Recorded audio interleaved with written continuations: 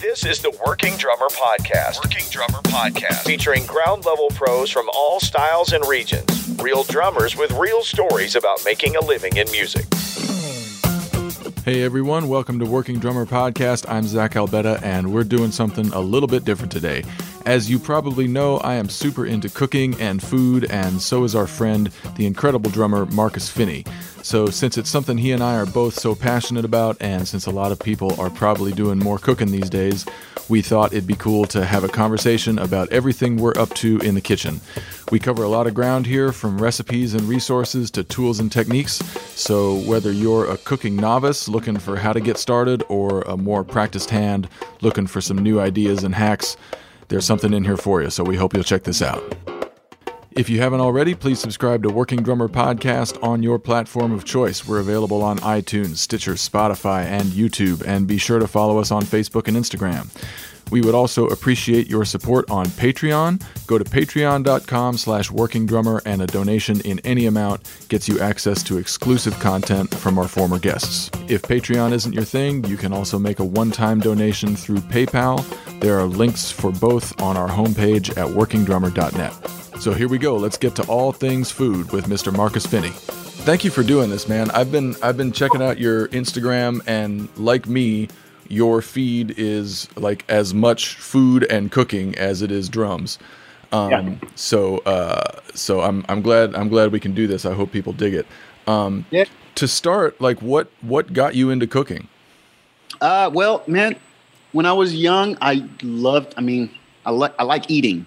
So when my aunt is one person, my Aunt Gwen, she's one person who would cook and teach me how to do certain things, even if it was just washing dishes or just smelling the ingredients and getting to just put my hands on it, and making something as simple as chicken noodle soup from a can, but like being fascinated with all of the spices, like putting red crushed pepper and cayenne and lemon pepper and all this stuff that really you shouldn't do. But it was my exploratory thing, for me to get into different spices.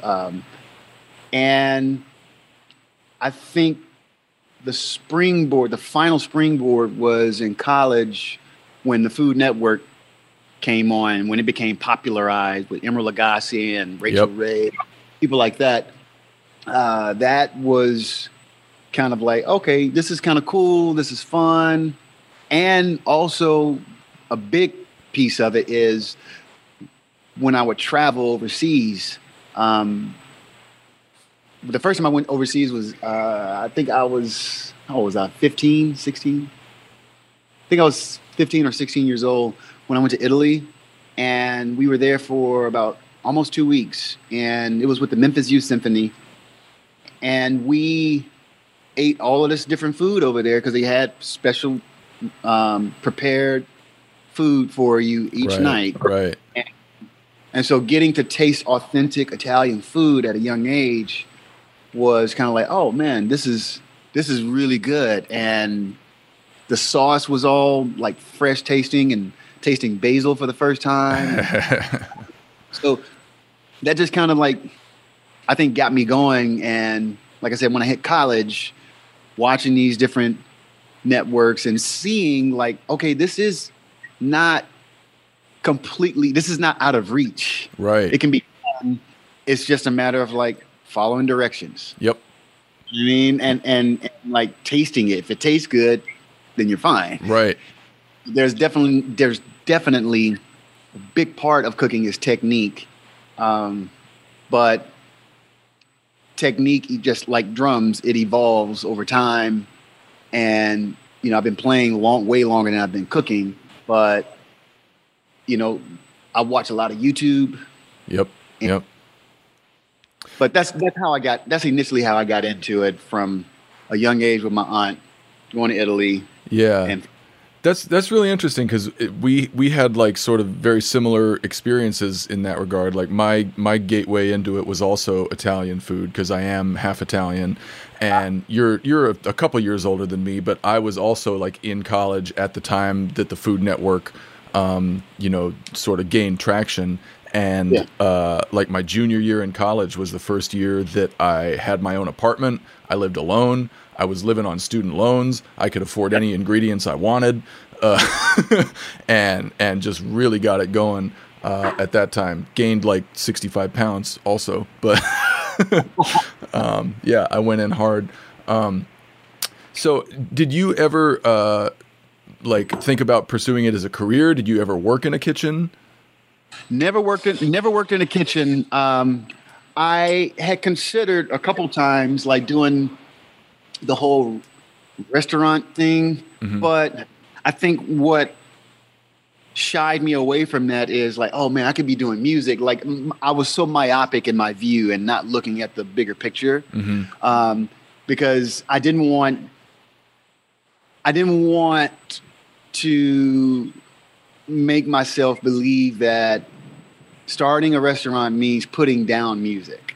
Right. You know what I mean? Right. And so, and a lot of times, certain people like myself, it's hard for us to like partition the two, even though they're the same person. So, like I considered, and I wrote this down a while ago. It's still kind of on my list, but I wrote down a while ago, ideas of opening a restaurant, with it being a small place, only seating maybe 50 people at the most. Yeah. Maybe even smaller, and it being kind of, I don't want to say exclusive membership, but it would be a thing where our menus are seasonal, and you only have like basically 3 entrees to pick from each season. I love restaurants like that don't try to do everything. They do a few things really well. Like they stay in a lane, and that lane is awesome. And the fun is like I should be thinking of music that way. Yep. But in food, like for me, it's more so keeping up with all of the things that you have inventory. Right? It's like I keep up with all of that stuff. So like I want to have, a chicken, a meat, a chicken, a beef, and like a vegetarian dish, or a chicken, beef, and pork, or fish, whatever season it is, and same thing with the sides. And basically the menu can fit like on your phone almost. Right. It's like, you see everything there, and even the alcohol being top shelf or paired with the meals. So it's not like you can come in there and just order Jack Daniels. Yeah. Well, it looks like this is what you're doing at home. Like at your Instagram feed is like kind of a set of things every night. You plan like a little menu. It's not just kind of whatever with a side of whatever. It seems quite curated at your house. A little bit. I use an app. I'm gonna plug this app. We're gonna plug a lot of stuff here because I want people who are into cooking to get more info, and I want people who aren't into cooking to have like some gateways. Sure. Well, this app is on the iPhone. It's called Paprika 3. Like the herb or the seasoning Paprika 3, the number 3. It's an app where inside of the app you browse recipes using the Google browser inside of the app. So wow.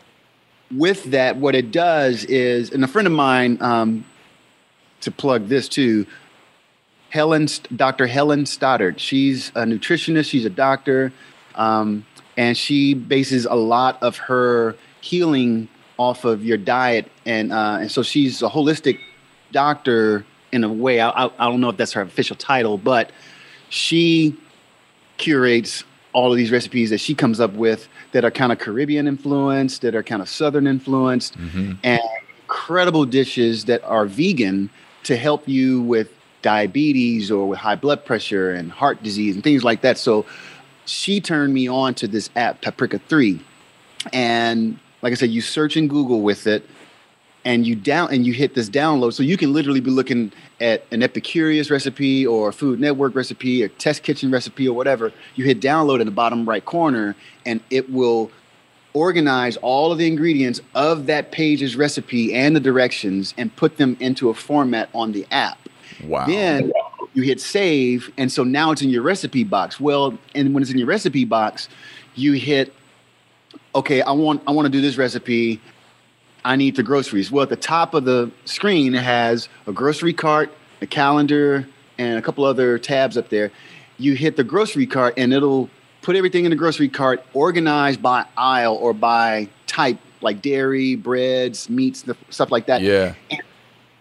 And then you can go through that, and you can check off, okay, I already have eggs. I don't need that. I already have milk. I don't need that.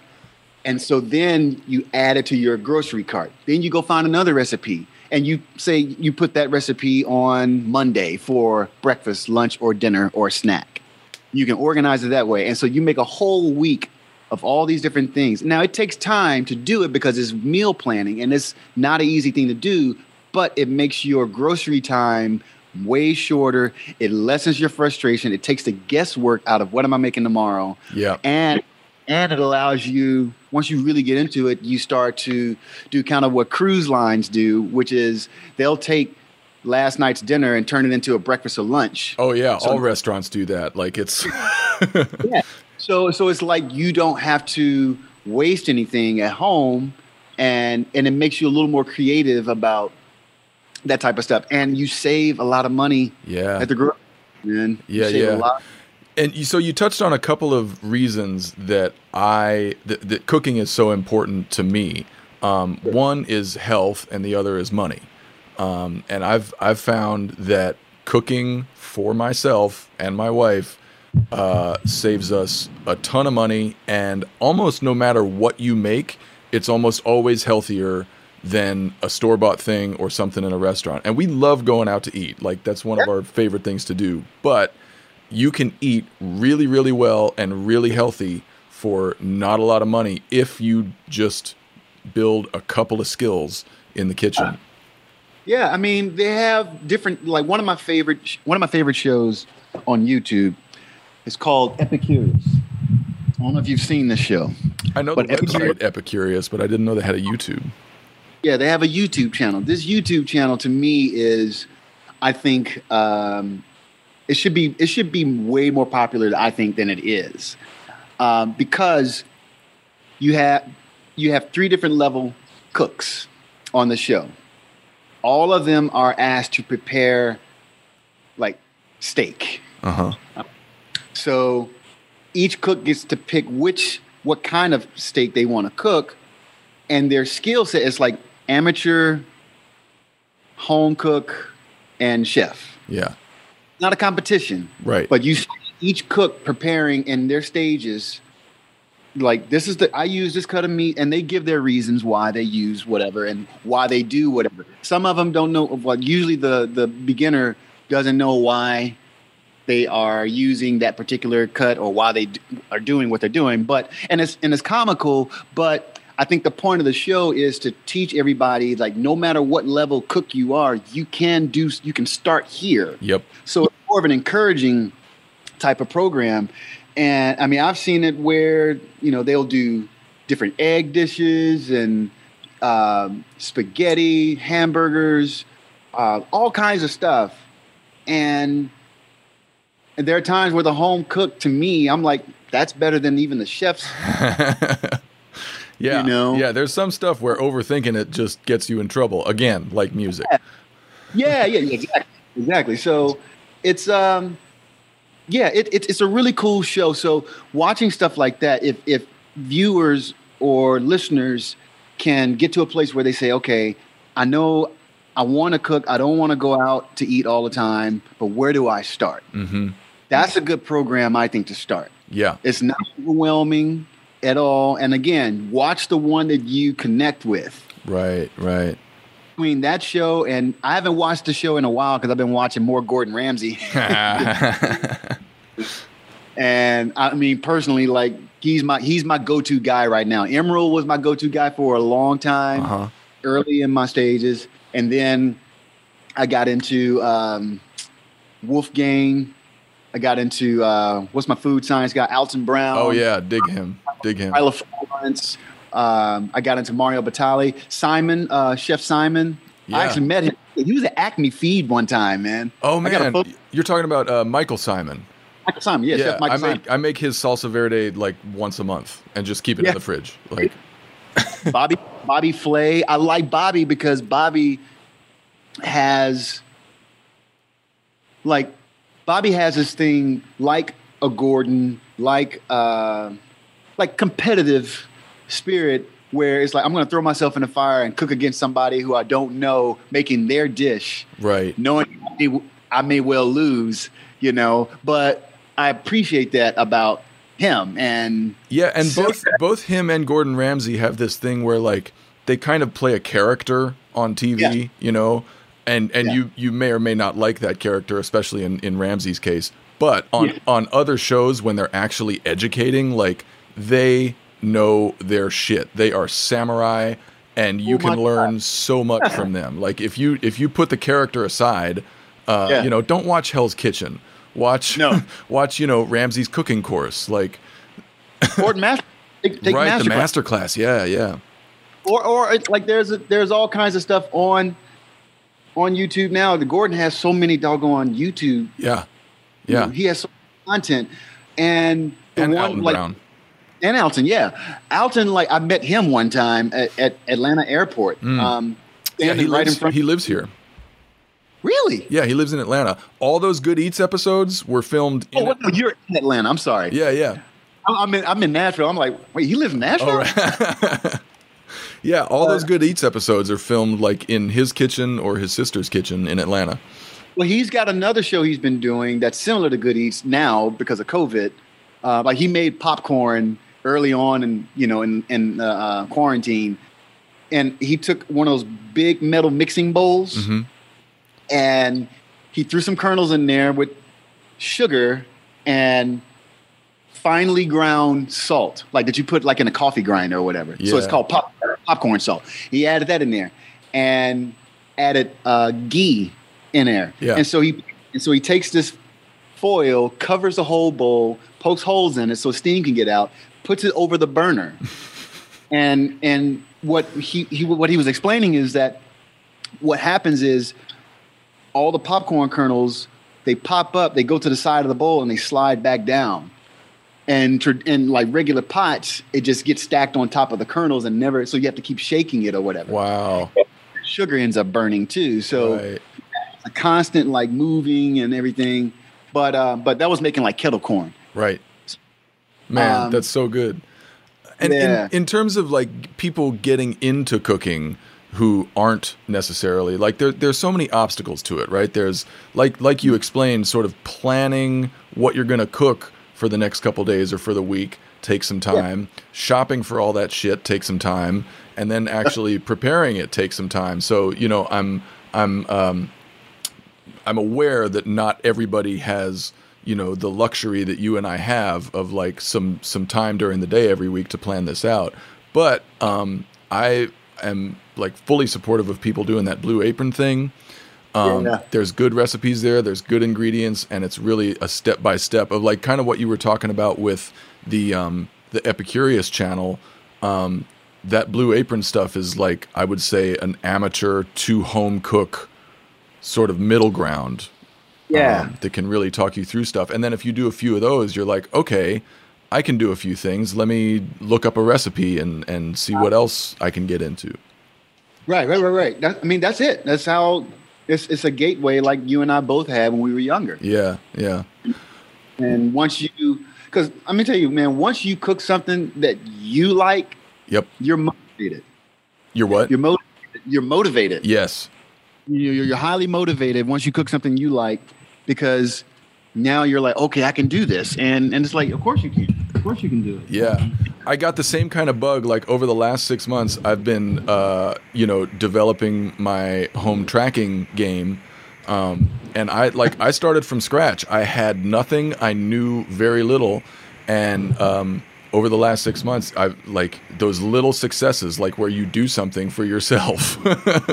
Absolutely. Is like, it gets you motivated for like, okay, what else can I do? What else, do I need to learn? Let's keep going.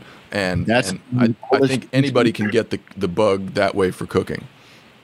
Absolutely. I mean, you see all this shit here. I mean, this prior to COVID, this was not in existence at all. Right. Like these microphones, this console, this is all borrowed gear from friends who like literally was like, hey, I'm not using these microphones because we're not going on the road. So if you want to use these SE microphones, go right ahead. I'm like, what? Yeah. Because and then this console too was part of the tour thing. And then these other mics from another friend of mine who's got so much gear. He's like, man, here, just use this. Get your stuff going. Like he's like pushing, like get your shit together, do it. Right. And so literally, if at some point I'll send you a video, I'll try to see if I can like pan around. I don't think Zoom can like switch cameras, but oh yeah, I'll FaceTime you so you can see I'm in the garage, like literally in the garage. Yeah. And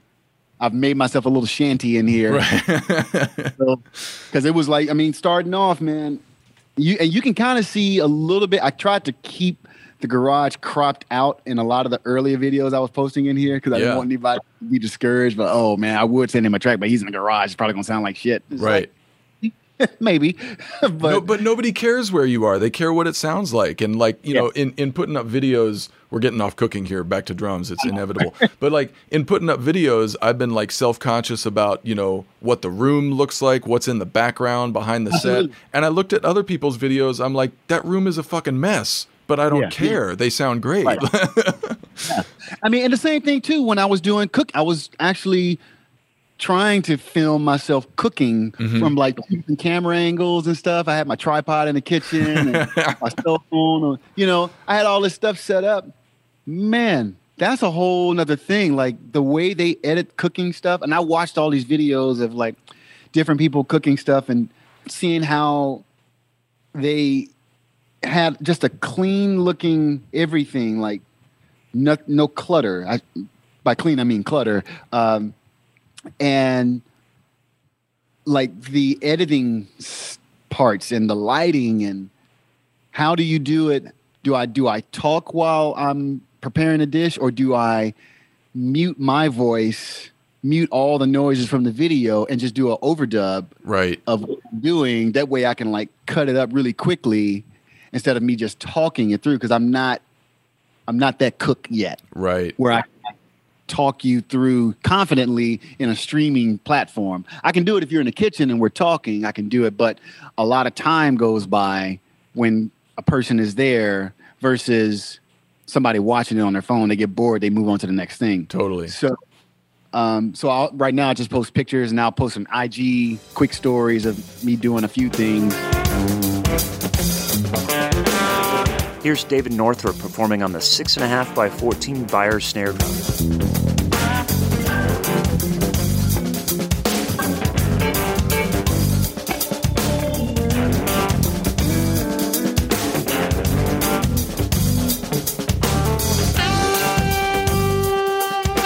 So you mentioned like a bunch of gear when we were talking about the recording thing, Sure. And during this time, I've tried to be that guy for a couple of my friends with cooking equipment. Like I'll give my buddy an old knife that I'm not using anymore or something, just because I feel that that's another gateway into cooking. Like if you get a good piece of gear that gets you the result that you imagine, because a lot of times the equipment you have, the tools you have are the impediment. It's not the time, it's not the will.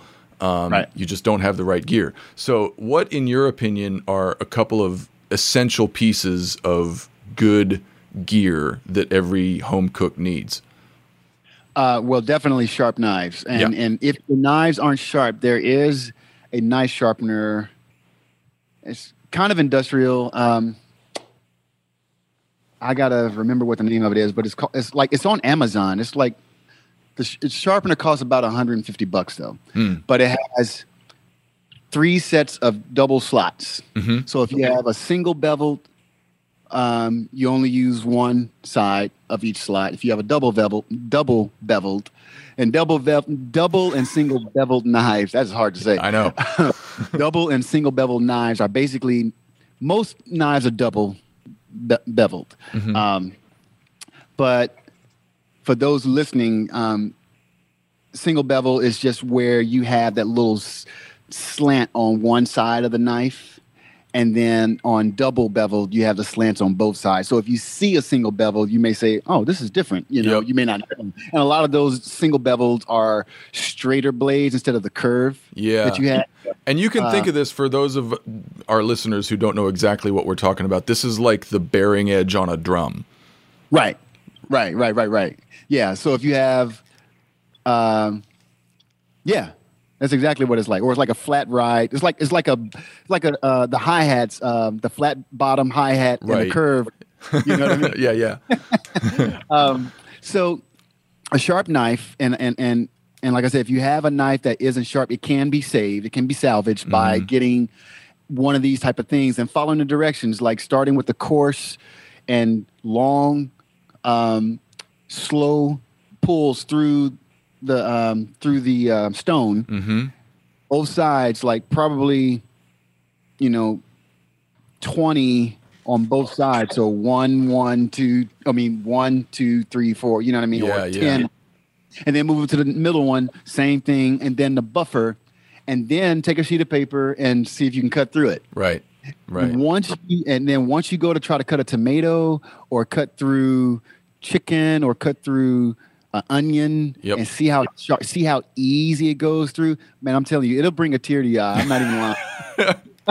I was like, oh my God. I'm totally with you. I am totally with you, man. I went through all my knives and did that. It's a thing of beauty. Now, if you don't want to go out and spend $150 on an expensive sharpener, if you've got a local kitchen store, or maybe even like Williams-Sonoma, you can get knives professionally sharpened for $10 each or something. Yeah. And that's a trip somewhere. You got to be without your knife for a couple days, but like you can get it professionally sharpened for very cheap. And I would add to what you're saying that a lot of people try to go out and buy like a big set of knives, in the big block, and you put it on, and there's 12 knives or something in there. And you really only need 3 knives. You need a chef's knife, a small paring knife, and a serrated knife. And maybe you don't even need the serrated knife. But if you take that money that you were going to spend on that 8-piece or 12-piece set, half of which at least you're not going to need, you take that money and you spend it on 2 or 3 really good, high-quality knives that are going to last you a lifetime, that is going to make a huge difference in your cooking game. Absolutely. I mean, the weight of the knife, balance, the like some of the knives have, I forget what this is called, but the little oval indentions on the side above the bevel. Hollow ground. Hollow ground. Yeah. It's like whichever one works for you, but when you get those 3 knives, make sure you get a honing blade. Yep. Before every time you get ready to use the knife, sharpen it with that thing. Yep. And it's the whole, I think, is it 45-degree angle? No, half a 45-degree angle is like. Yeah, like German knives are 20 or 20 degrees, I think, and then Japanese knives are like 15 or 16 degrees. Yeah, and take it and. Yep. And so it was a while before I knew the difference between a sharpener and a honing blade or a honing steel. And Alton Brown did a great video about what a honing steel does versus what a sharpener does. Right? Like a whetstone, if you're going to sharpen it with a stone or any kind of sharpener, that actually removes material from the blade. But what a honing steel does is like on a microscopic level, and you already know this, I'm just explaining it for the folks. On a microscopic level, the very edge of your knife will actually bend. So the honing blade, if you draw that blade across the honing steel, then it knocks the bent part of your blade back to center. And it's really on a microscopic level, but it makes a difference. Like you can feel it when you're cutting food. Absolutely, because you'll feel the blade start to turn. Yep. When you're going down, and it'll turn to the side instead of going straight down. Yep. So if you actually sharpen your knives once or twice a year and use a honing steel in between, that's all you need. Yeah, you're absolutely right. And I didn't really. It wasn't until early this year that I started using the honing rod or whatever. Because I thought before it was to sharpen. I'm like, man, this isn't working. Once I actually sharpened my knives with that edge sharpener that I had, then I started using it. I was like, oh, okay, man. And it's like addictive almost. It's like every time I cook, never. Also, everybody is listening, never put them in a dishwasher. Ever. Don't put them in a dishwasher. Just wash them. And then as soon as you wash them, dry them. I sharpen them again still, even before I put them back in a drawer. Yep. Just because I like the knives always being sharp. Now, there are some accidents that could happen, obviously. Oh, yeah. Yeah. But also don't put them in a sink of soapy water. Oh, God. Leave them because my mother-in-law, she cut her thumb last week, like a bad cut on her thumb. Like she went in and it sliced her thumb on the back. Yep. And because that knife is so sharp. Yep. And so I try to always keep them outside of the sink so I can see them. Definitely. I'd never, for anybody that's listening on the cooking, tip, like washing dishes as you go is key, but having a sink full of water and stuff, you forget what's in there. Yep. So it's better, I think, for certain dishes you can put in a dishwasher, but for knives, just go ahead and wash them, dry them, put them away, you're done. Mm-hmm. There are a couple reasons you're so much better off with a sharp knife. I mean, there are many reasons, but one is you're actually less likely to cut yourself with a really sharp knife because it will go where you think it's going to go. Yeah. The reason that you get cut is if your knife doesn't behave exactly like you're expecting it to when you put certain force on it in a certain direction. So a dull knife will go like off course and into your thumb. But the other thing is that if you do happen to cut yourself with a sharp knife, you probably won't feel it. Yeah, and it'll heal better because it's like a razor blade. Yeah, it goes. It's a clean cut. It's easier to heal. A dull blade. And my brother-in-law is a chef up in New Hampshire, and he told me a long time ago too. He said, never let your knives get dull because if you cut yourself, it could literally mess up your hand, especially us. But if it's a sharp blade, it'll heal quicker. Yep. It'll heal better, rather, without leaving such a scar. Yep. So, what kind of knives do you have over there? I have. Well, it's funny. I have a set of the Cutco knives, but they were given to me by my stepmom because my brother-in-law used to sell them years ago, and so she just gave me a set just to have. And I'm like, okay, cool. But I also have I don't even really have expensive blades. This is kind of like, I think what you're talking about. Like if you keep them sharp, they're fine. But some of those I think I got one from Publix and one from somewhere else. They're not expensive blades that I have. I like the ones that I want. I would love to get into either some Calphalon or the Wusthof. Yeah. But again, my knives are Wusthof looking stylistically. Right. The weight obviously isn't the same. Right. But right now I'm using, like I said, the Cutco. I don't even really use the Cutco that much. Even though the weight on it, I'm used to the other blade and I should bring it out. But I think it's Sterling something. But I use that blade all the time. I have that one. I have pairing, a smaller chef's knife, I think a 5-inch, 7-inch chef's knife.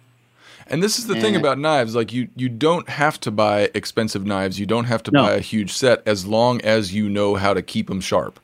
Right? Yes, that's the only thing, man. And a more expensive knife will take a sharpening better. It'll get sharper, and it'll hold that edge longer. But even a cheap knife, if you know how to sharpen it, if you know how to hone it, it's going to be sharp enough. And I mean, think about the acrylite snare. Yeah. Acrylite snare isn't an expensive snare. You know what I mean? In theory, it's like the one I have one on here right now. It's 65. I bought it for $99 on eBay. Now, granted, somebody probably didn't know what they had. Like, the only reason anybody would pay more for this is because it's vintage, but the drum itself is not expensive, right? You know, and so whatever gear you have, mics, it's like, man, it's a little $50 microphone I use on whatever. It's like, but it works, it's consistent, and you're used to it. That's all that matters. Yeah. All that matters. You mentioned Wusthof, which is like it's a German brand. It's available everywhere, and that I would say is like a step above, the knives you'd see in Walmart or wherever.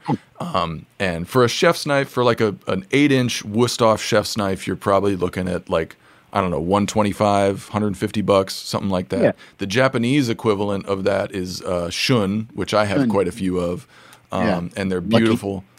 They are beautiful. Man, the finish on them it's amazing. Yeah. The pop is all like, it's incredible. They're really beautiful knives. But again, they're not super expensive. Like the Shun is like the Superphonic, it's not right. It's not super expensive. It's widely available. And knives are just like drums. You can go all the way up to the custom boutique, thousands of dollars, and most of us don't need that shit. Nope.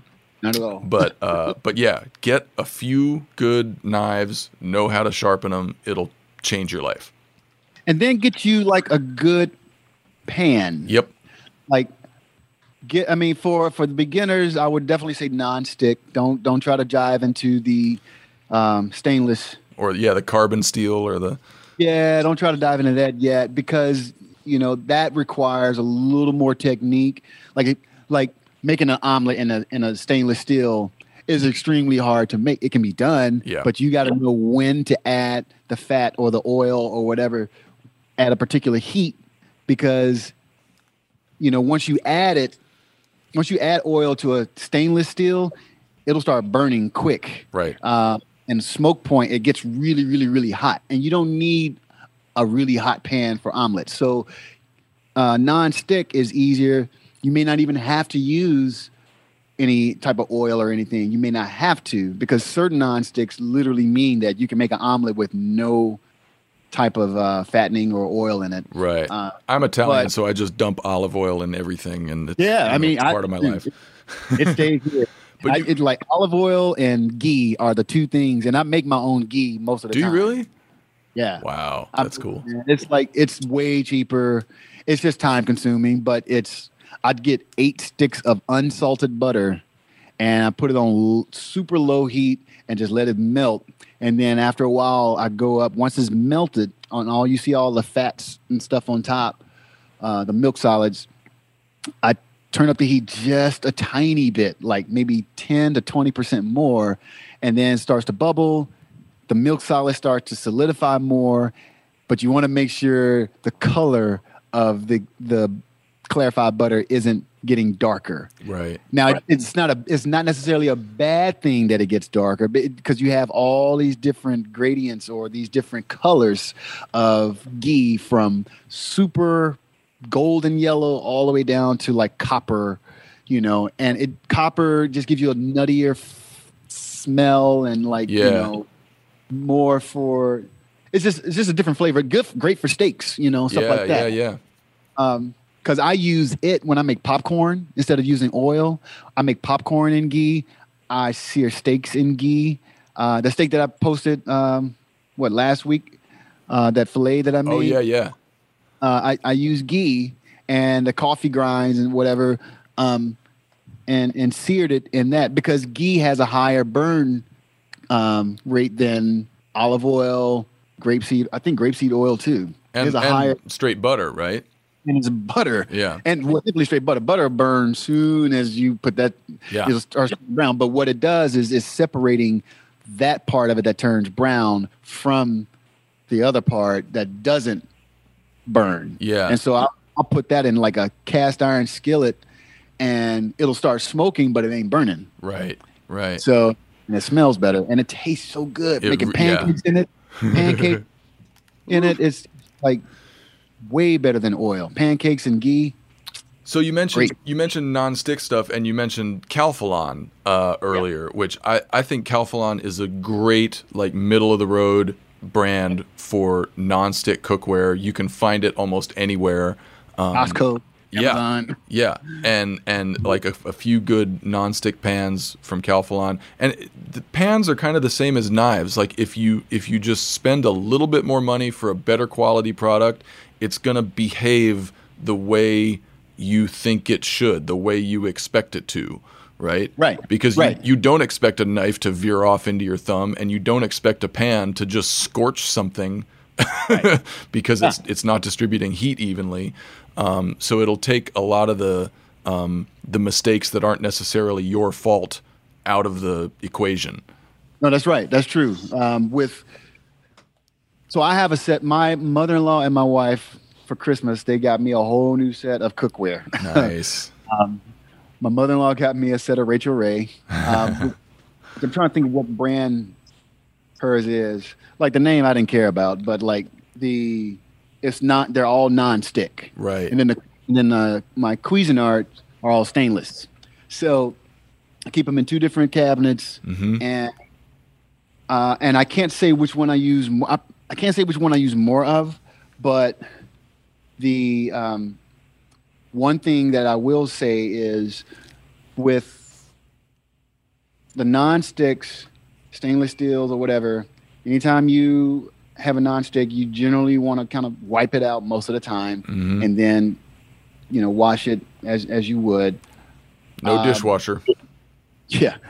But also, if you have scorched marks on inside of your pot or on the outside, on the bottom, baking soda and a non-scratch like a Scotch Brite.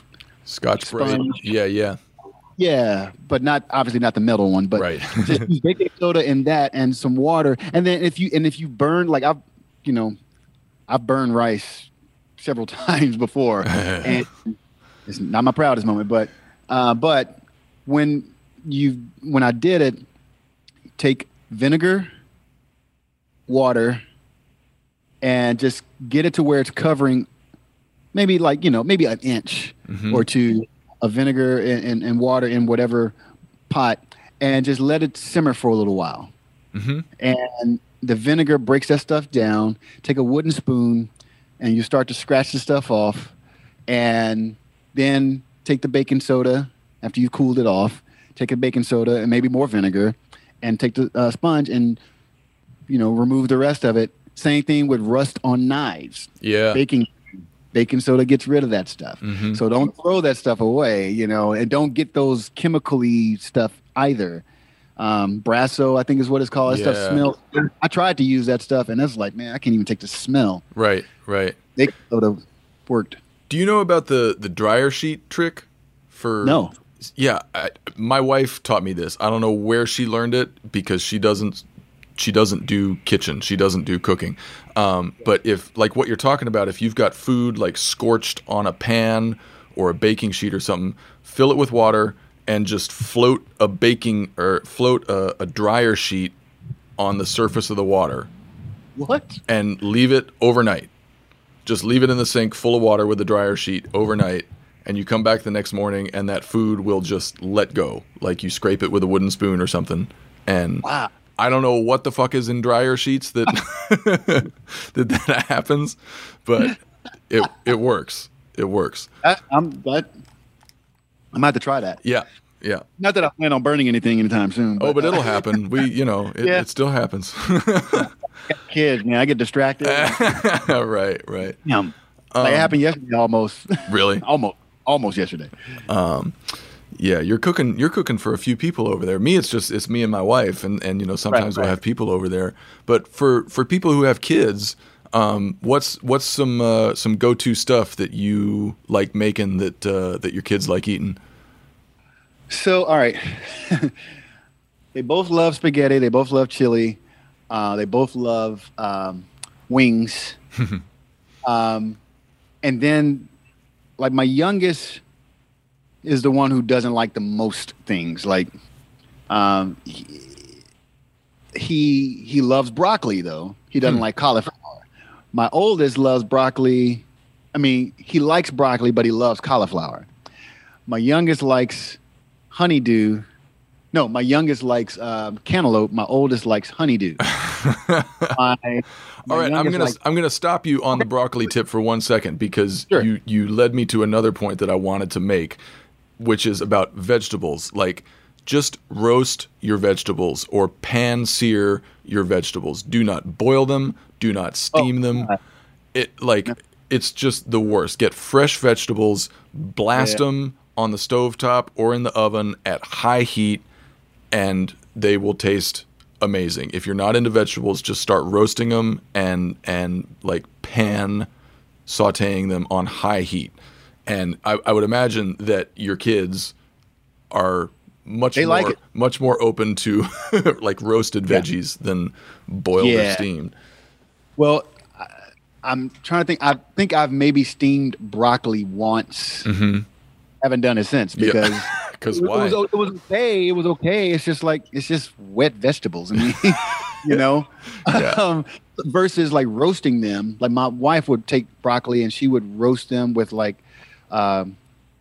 garlic, oil, and red crushed pepper, salt and pepper. Yep. And just roast it. And the kids love it. I love it. So now, and I do still 90% of the cooking. Every now and then she will do it, but she has so much other shit she's doing. Yeah. So I do the majority of the cooking. And last night I did asparagus. I took some asparagus and took each asparagus, and you take the end of the asparagus and close to the top and you bend it. Mm-hmm. And where it breaks is where that fibrous part that's hard to eat and chew breaks off, and you get rid of that. And so then I take the edible parts and I chop them in the thirds. So I had like little bite-sized pieces, and because I wanted to put them in the wok, and they were too long to go in the wok the way I wanted. So I chopped them into like 1-inch pieces. Yeah. Put the wok on high heat. I think I threw olive oil in there, and when it was smoking after, like, make sure, sorry guys, make sure whenever you're cooking that you keep your eye on whatever pot or pan you're using and whatever temperature setting you have it at. Don't set it to high and then walk away. Mm-hmm. Stay there, because it's not going to take long for it to get hot. Once it gets hot, then you add the oil. Then you add the vegetables. Right. You don't add the oil and let it sit for a while, because otherwise the oil will scorch and it'll burn. Yep. And if you add the oil at the very beginning, it'll still do the same thing. It'll start to burn unless you're like deep frying or something. Right. But anyway, I added the asparagus tips to that, and then like the sound is like sizzling, instant sizzling. It's one of my favorite things in cooking. Like ever since I was a kid, like dropping something into a hot pan and it goes like, I'm like, yeah, I'm fucking cooking, man. And then I added some, like, I had Maldon salt, or you can do kosher salt or whatever. I love it if y'all never use table salt again. Yep. Ionized table salt. Just use sea salt, kosher salt, Himalayan pink salt, whatever. Mm-hmm. And the reason is that, like, kosher salt or that kind of flake salt gives you a much bigger window of error. It's less salty than table salt, so you have a lot more control about. Okay, so continue. No, and you also get a texture with kosher salt and Maldon salt, where you can bite into the granules of salt, so you don't have to use as much. Right. But add the salt to it, and then fresh cracked pepper, and the asparagus tips, when they started to kind of brown a little bit, caramelize a little bit, get some color. You don't want them to get mushy. Mm-hmm. You don't want them to turn dark green. Most of the time I would blanch them, but I didn't this time, which blanching is a whole other thing. But once I put them in there, I took one out to see if it was tender enough. Once it was, like pasta, which you can talk about in a minute. I make homemade pasta too, but anyway, take it out, and I hit it with some fresh lemon juice and hit it with some a little bit of the salt, and it was ready to eat. Yeah. You know, fresh asparagus. 5 minutes. The high heat is key. Yep. Broiling sometimes is key. Broiling something and versus just baking it. I have an Instapot. Dude, that Instapot, man, I thought Instapots were like kind of a cop-out. The only reason I got the Instapot was because I saw that I could sous vide in it and I could pressure cook. Yeah, I didn't man. And I was like, oh, okay. So, but air frying on there, air frying is pretty much oven baking with in a oil. very small. Well, I mean, but it's like I would bake wings the same way. Like I would turn the oven up to like 425, and I would get one of those cookie wire resting racks, cooling racks. Yep. Put them on top of a drip pan, and take all my wings, season them, coat them with a little oil, put them in the oven at a high heat, and let them cook, and they would get crispy. Now I wouldn't put any baking powder on there. Mm-hmm. I would now that I know what baking powder does, but now I use the Instapot, and it's the same thing. It's like I season everything, Instapot on 400, 30 minutes, wings out. Whole chicken. I did a whole chicken in there. That's the one badass. the one that I filleted out on the last Yeah, photo that looked good. Damn like, it. carved that up. But that chicken was made in the Instapot. See, okay, know? I've been hearing about the Instant Pot. Is it Instapot or Instant Pot? Instant Great Pot. question. I've been hearing about it from a lot of my friends. They're like, "Do you have one of these?" I'm like, "No." And this is one of the areas where I have to kind of maintain my awareness of people who aren't as into cooking as I am, because when it comes to shit like that, I'm kind of a purist. If I see a machine that like fries and pressure cooks and sous vides and all that, I don't want that machine. I want a fryer and a pressure cooker and a sous vide, right? But for people who like don't have the time or money or the inclination to get into all that shit, that's a great tool that you can do all kinds of recipes with. And you mentioned, you mentioned a whole bunch of shit I wanted to speak on. Well, I know I talk a whole lot. Everybody, this is why I wanted to do this with you, because it's just our time to dork out, and the drummers who are listening can listen or not, or have their significant others who are doing the cooking listen to this. So you mentioned pasta and roasted chicken, and these are two of the things that I recommend to people when they want to just like learn a couple things about cooking, because those two dishes to me are indicative and exemplary of my overall philosophy about cooking, which is that getting things right and making things delicious is usually pretty easy, but fucking it up is even easier. Yeah. And you just got to know a couple little things that anybody can do, but most people don't know. So when it comes to making pasta, like, salt the water properly, don't overcook the pasta, use some of the pasta water after you've cooked it in the sauce. God, yes. Right? Yes. And with the chicken, like spatchcock it, like snip the backbone out, splay it out flat. It'll cook way faster. Roast it on high heat. I heard a chef say one time, 375 is death. Like if you roast your chicken at 450, it's going to cook faster. The longer something sits in an oven, the more moisture it loses. Yep. Right? So I can go more in depth about both those things, but like a proper plate of pasta and a proper roasted chicken are two awesome, delicious things that anybody can do. That you can go kind of as it's like the Epicurious show. Like you can do very basic, and then once you know that, there's a couple other steps that you can get into. Yeah. But the basic shit is going to be delicious if you get it right. Right. Yeah. The roasting the chicken in the oven, and I guess the reason also for really loving this Instapot is the simple fact that, again, your time is cut out, energy isn't wasted, and it doesn't take as long for the oven. Like the oven would take so long as, to get hot. And so I was like, again, when I got it for the pressure cooking and the sous vide, because I was going to get a sous vide, and I was like, you know what, let me try this thing because if I get the sous vide, that means I have a big tray and everything. And I was doing sous vide poor man style at first, man, because I was using my crock pot on the warm setting, and I would take the lid on and off, and it would still end up overcooking, obviously.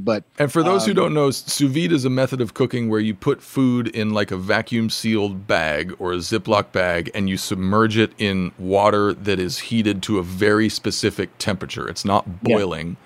No. So you can bring a steak up to 120 degrees and then take it out of the bag and sear the outside, and the whole steak is like perfect temperature all the way throughout. So that's what sous vide is. Chicken is like really good for sous videing. Yep. Like take a half a chicken or a Cornish hen, and basically you season it. I would season and add some fresh garlic in there or whatever you're doing, like whether it's lemon slices, rosemary, whatever. And then take it out of the bag, sear it in a cast iron. Now, I shouldn't say searing because I think that's a technical term that's not actually happening, because searing is when you're trying to lock in the juices of a piece of meat that hasn't been cooked. Mm-hmm. These pieces of meat have been cooked, so when you're cooking the steak and the chicken after they've been sous vide, you don't have to cook it at such a high temperature to crisp up the skin. Right. You can, but it's not necessary to do it because the chicken is already cooked, so there's not going to be anything leaving the chicken. Right. You're just creating color on the outside. Oh, you're creating another layer of flavor with that caramelization. Right. Yeah. And to your point about the pasta, man, absolutely. I don't like mushy pasta, man. It drives me nuts. Yeah. And using that pasta, keeping that starchy water so that the pasta sauce sticks to it. A lot of people thought, myself included, a long time ago, you had to rinse off the pasta, because that's how I was taught. Yeah. Because you wanted, and their reasoning for doing it was to keep the pasta from cooking more. Right. Because it's in a big pot and it's hot. Yeah. And they will rinse it off to keep it from cooking. Well, now you got a slimy, slippery pasta that sauce is not going to stick to. The flavor is slightly different. Yep. And so, and it's like nuanced stuff, but once you have it where it's done right, you taste it. Right. And you most can, of the time, I talked my buddy through this a week ago, because he was just making pasta with jarred sauce. And even that can be just improved by miles with this little like pasta water trick. So I'm just going to go through it real quick because I'm obsessed and I love it. So cook your pasta until it's almost done. Like it's almost to the point where you would eat it, but not yet, right? Reserve some of that starchy pasta water, like a cup or two. You're not going to need it all, but reserve some of that water. Drain your pasta. Put the sauce in the pan you cooked the pasta in. Get it hot. Throw the pasta back in there. And use less sauce than you need. Use less sauce than you think you need at first. Start combining the pasta and the sauce. It's probably going to feel a little tight, and when it feels a little tight, add some of that water. Yeah. It's on the heat, so the final stage of cooking for the pasta happens in the sauce and that starchy water. You move it around, you get that starch incorporated, you throw some olive oil in there. The olive oil and the starch combine and emulsify to create silky, awesome sexiness in your pasta. And you can just kind of judge whether you need a little more sauce, a little more water, let that liquid reduce a little bit more if it's a little too loose. So like any old pasta with any old jarred sauce can be made really, really good with that simple step. Don't put naked pasta on a plate and pour sauce over it. That's pointless. Yeah. Good American. marry them in the pot. And then, if you want to get super fancy with it, I do. Just throw a little bit of fresh basil on it. There you go. Yep. Fresh basil chiffonade, little Parmesan, Parmigiano Reggiano. Parmesan, yeah. Put it on a white plate or a black plate, take a picture of it and share it. Yeah, man. And that's a perfect example of something like everybody knows how to make pasta, but not everybody knows that those couple of simple little steps to make it fucking awesome. Yeah. I mean, and you know, everybody, some people go through like making fresh pasta sauce out of fresh tomatoes and like that. Like I've done that a couple times, and one of my favorite tomato sauce brands to buy, my friend Giovanni turned me onto it. It's called Pomi, P-O-M-I. Oh, I'm not hip. It's like, I think it has the absolute lowest amount of sodium, if any. Because like tomatoes, here's the thing. Tomatoes don't have salt in it. They're not salty fruit or vegetables, whichever one you want to call it. Everybody like argues what a tomato is, but it's a sweet, it's a sweet vegetable, a sweet fruit. Yeah. And so when you buy tomato sauce, it's very salty because there's so much sodium in it. Yep. And so people add sugar to their pasta sauce. Oh God. Yeah, I know. And so I was talking to Jeff Coffin a couple years ago, and he was talking about how his mother or aunt or somebody, he has a family member from Sicily, I believe, Italy, and they made pasta sauce and they grated carrots in it. Yeah. Now, a traditional bolognese is grated carrots, onion, celery, and mirepoix or whatever. Yep. And but the carrots add that sweetness to it, cut against sometimes a tartness that a tomato sauce would have if you're not making it fresh yourself.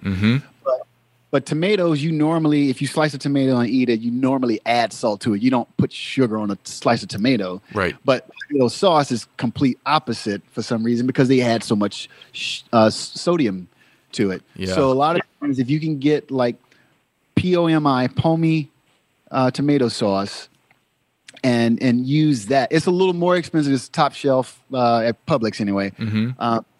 But it's really good quality to me. Tomato sauce. And a lot of chefs don't tend to make their own tomato sauce unless like you have a 50-seater restaurant or something. Right. But yeah, so even making homemade pasta, like we have a Cuisinart bread maker. Yeah. I have a Analon, I think. Is that what it's called? Analon? I have a pasta roller with fettuccine and angel hair setting, and like three eggs and 2 cups of flour. I think so. Some kind of ratio like that. Different people do different things, and there's also eggless pasta, which like most dried pasta that you buy in the store does not have egg in it. Like if it has egg in it, it'll say so. Yeah. Egg pasta. Right. But yeah, we'll make it at times. It's a little more tedious, but it's fun. The kids love rolling a thing. Totally. And spraying sprinkling the flour on it and everything. Yeah. When you get that type of pasta, it doesn't take as long for it to sit in the water. Cooks really fast. Really fast. It's just making it is just what's slow. Yeah. But they sell it at they sell. Is it Buitoni? No.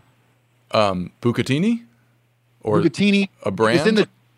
It's a brand. It's a pasta that's pretty much halfway cooked. And you usually find it in a dairy section close by the cheeses and stuff. Oh, I know what you're talking about. It's not Mario Batali had some, right. But it's green package, and they make it for farfalle. They make it for linguine, fettuccine, gnocchi, probably. Yeah.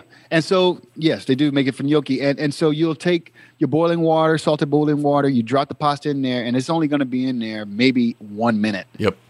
And you pull it out, and the texture, the flavor is way different than, say, Barilla. I like Barilla. I'm a DiCecco guy, man. DiCecco is where it's at, that blue and yellow box. But I learned I've been to Italy a few times, and I learned that there are certain pasta dishes that are meant, because like I thought that fresh pasta was always the way to go if you could find it or if you could make it. It was always superior. But I learned that there are certain pasta dishes that are meant to be with fresh pasta, but other pasta dishes that are meant to be dried pasta. Right. And you can because of the liquid. Right. Bake. Right. Liquid rate. So like you can- lasagna. Yes. You know. So you can go deep on that if you want. No, that's your category. That's your. I'm not talking Italian with an Italian.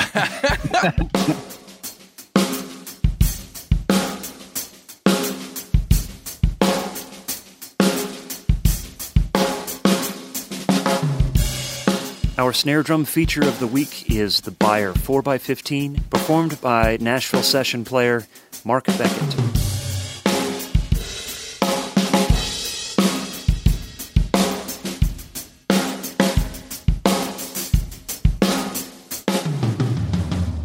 I would make a French loaf bread, basic. It's just like bread flour, water, salt, yeast. Yep. And put that in the bread maker and let it, because baking is not my game at all. So it's like Me you're not gonna neither. get- I'm inching into it. Like I've started baking some bread. I got a KitchenAid mixer. Like I'm venturing We into got one of baking, those. but it's KitchenAid mixer is a bad thing, man. dude, those I things. love My wife got me one for my 40th birthday. And I've used it a few times, like for bread. Like if you're not into baking, like desserts and pastries and everything, bread is a great way to just start learning like the fundamentals of baking chemistry and biology. Whether you do like my father-in-law has a bread maker, like you're talking about, and does it all the time.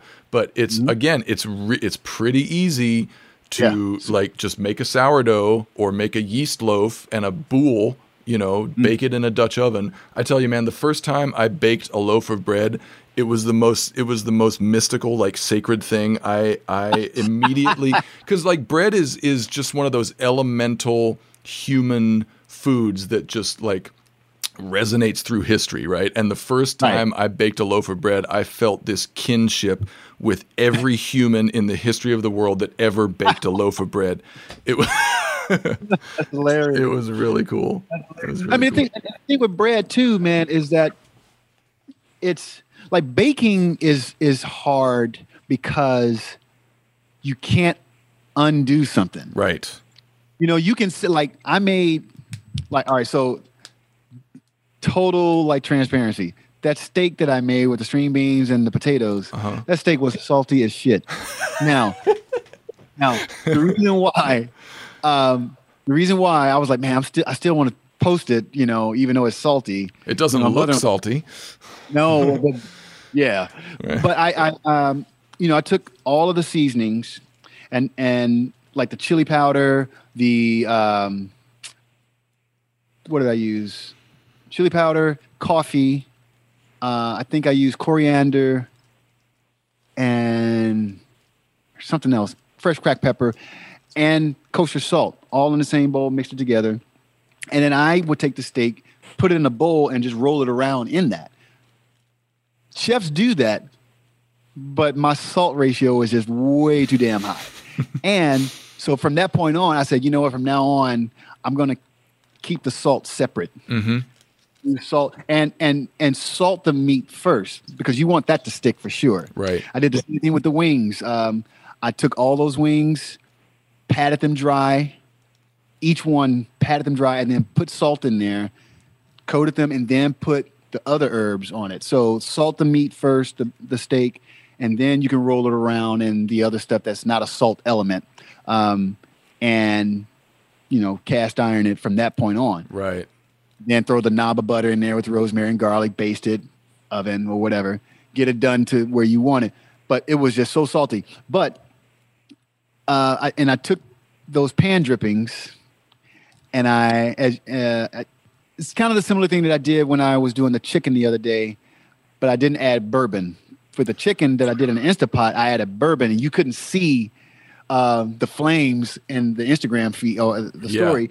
But what was funny about that, at the very beginning, when I get ready to light it, you see a fly right as I lit it. And the flame, it literally hit the fly because I looked over on the ground and the fly landed and was like, man. back. Oh no. The flame hit it. Oh, And so, what a way I to was like, go. yeah, I know, right? bourbon glaze. Right, man. But anyway, the steak sauce was like, yeah, I added a little bit of put it back on the skillet and back on the stove and let it simmer. Added some heavy cream and some butter, and made a sauce out of that. And so that's what's on. Normally, what I meant to do when I was plating it was, again, something I see Gordon do. A lot of chefs don't put sauce on top of the meat. They put it on the bottom. Yep.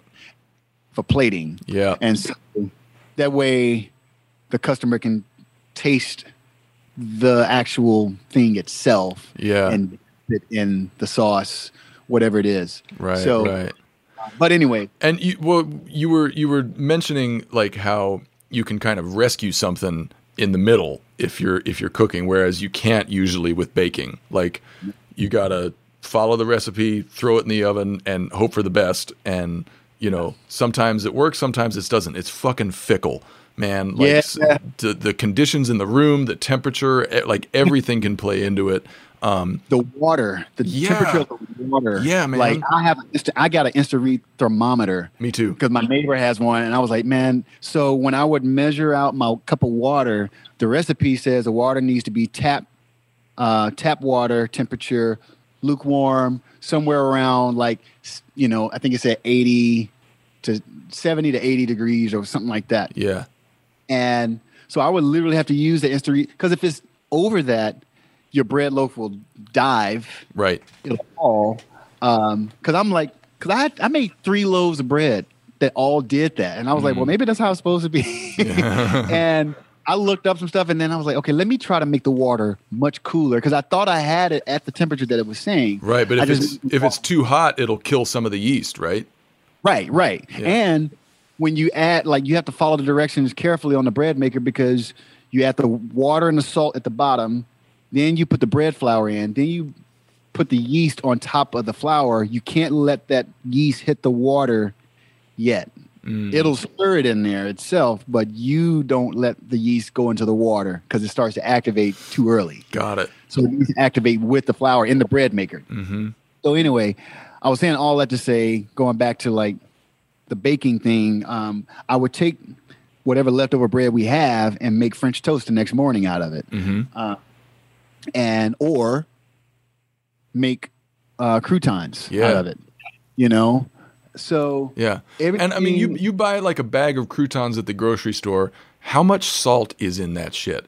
How much preservatives? Like when was that made? How long has it been sitting on the shelf? It's easy to make. Good. Easy to make. Yeah, and you can just take your leftover shit. You can take the chicken you roasted the other night and make stock out of that carcass. Yep. Another like with even sliced bread, like if you don't want to do French toast, I saw this trick. You take like a glass.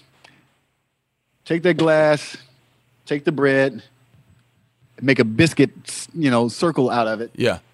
And then put it in a skillet with some olive oil, with a little bit of oregano, a little bit of salt and pepper, and just like toast it on the skillet on both sides. And then as soon as it's done, maybe hit it with a little fresh Parmesan. Yeah. And that's like perfect little disc croutons. I want that. Man. Or sandwiches, like bruschetta or something like that. Or I put a fried egg on that.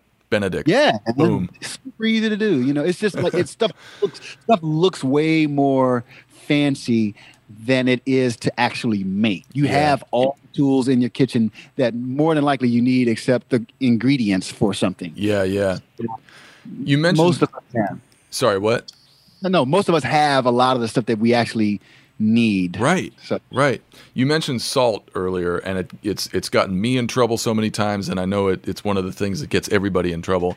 And it reminded me of a great book that I got a few years ago by Michael Ruhlman. He's a great food writer. He's been on Anthony Bourdain's show. They were friends. But it's called Ruhlman's 20, and it's 20 chapters, each of which deals with a specific ingredient or technique. And so there's a chapter about salt. There's a chapter about roasting. There's a chapter about eggs. A chapter about onions. A chapter about acid. like lemon What's juice. the name And it's called Ruhlman's 20, Ruhlman. Ruhlman's 20. And that might not be a beginner thing. That's probably something for someone who's a little more into it and a little further down the road. But it, like, each chapter kind of teaches you why this ingredient or why this technique is sort of A, important, and B, universal to tons of recipes. And then he gives you some recipes to kind of practice that ingredient or that technique. And so there's a whole chapter about salt, and he mentions a bunch of the stuff you mentioned about like when to add it, how much to add, what kind of salt to use. But that's like been a huge step forward in my cooking game over the last few years. It's just fundamentals, man. It is, and I know early on when I was probably still towards the end of college, I was playing at this restaurant here called F. Scott's back in the day, Green Hills area, and I used to play there almost every weekend. And I used to go back in the kitchen and hang with the chef back there and just watch them cook, Chef Jason and Carl. And same thing when I used to play at Sambuca. There's a chef there who we became friends. We became friends because he is a drummer as a hobby, but he's a chef. Right. And polar opposite, man. So we would talk about food, and he would just tell me some stuff and hit me to some stuff. I'm like, oh man, that sounds great. So, hanging in the kitchens, watching them assemble certain things, and watching just the technique is incredible. I mean, one of the things, one word that I would say that a French term that I would definitely recommend everybody checking out is mise en place. And basically it means everything is in place, ready to go. It's prepping.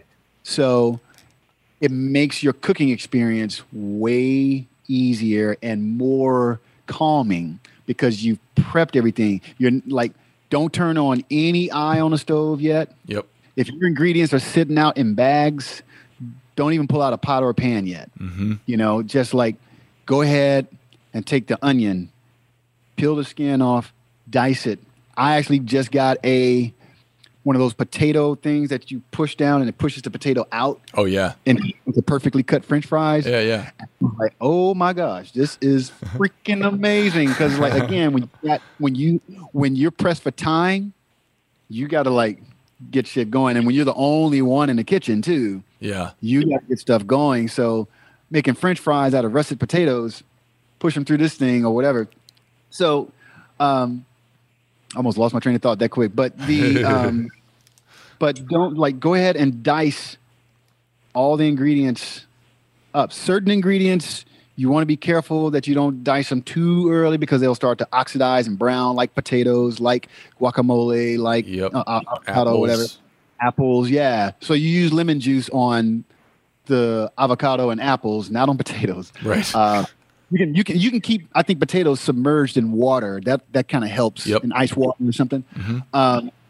But once you have all of the things kind of laid out, ready to go, the meat has been cut how you want it to be. It's come to room temperature. Yeah. And then you have all your seasonings. You have your fresh cracked pepper. I put my salt in a container so I can just like take it out instead of shaking it or I just pepper. Sometimes I'll take my coffee grinder, take a bunch of peppercorns and grind a bunch and then put it in the container. I need to get one of those electric pepper grinders. Did you know Vic Firth used to make pepper grinders? I had one. I have one right now. My wife got it for me a long time ago.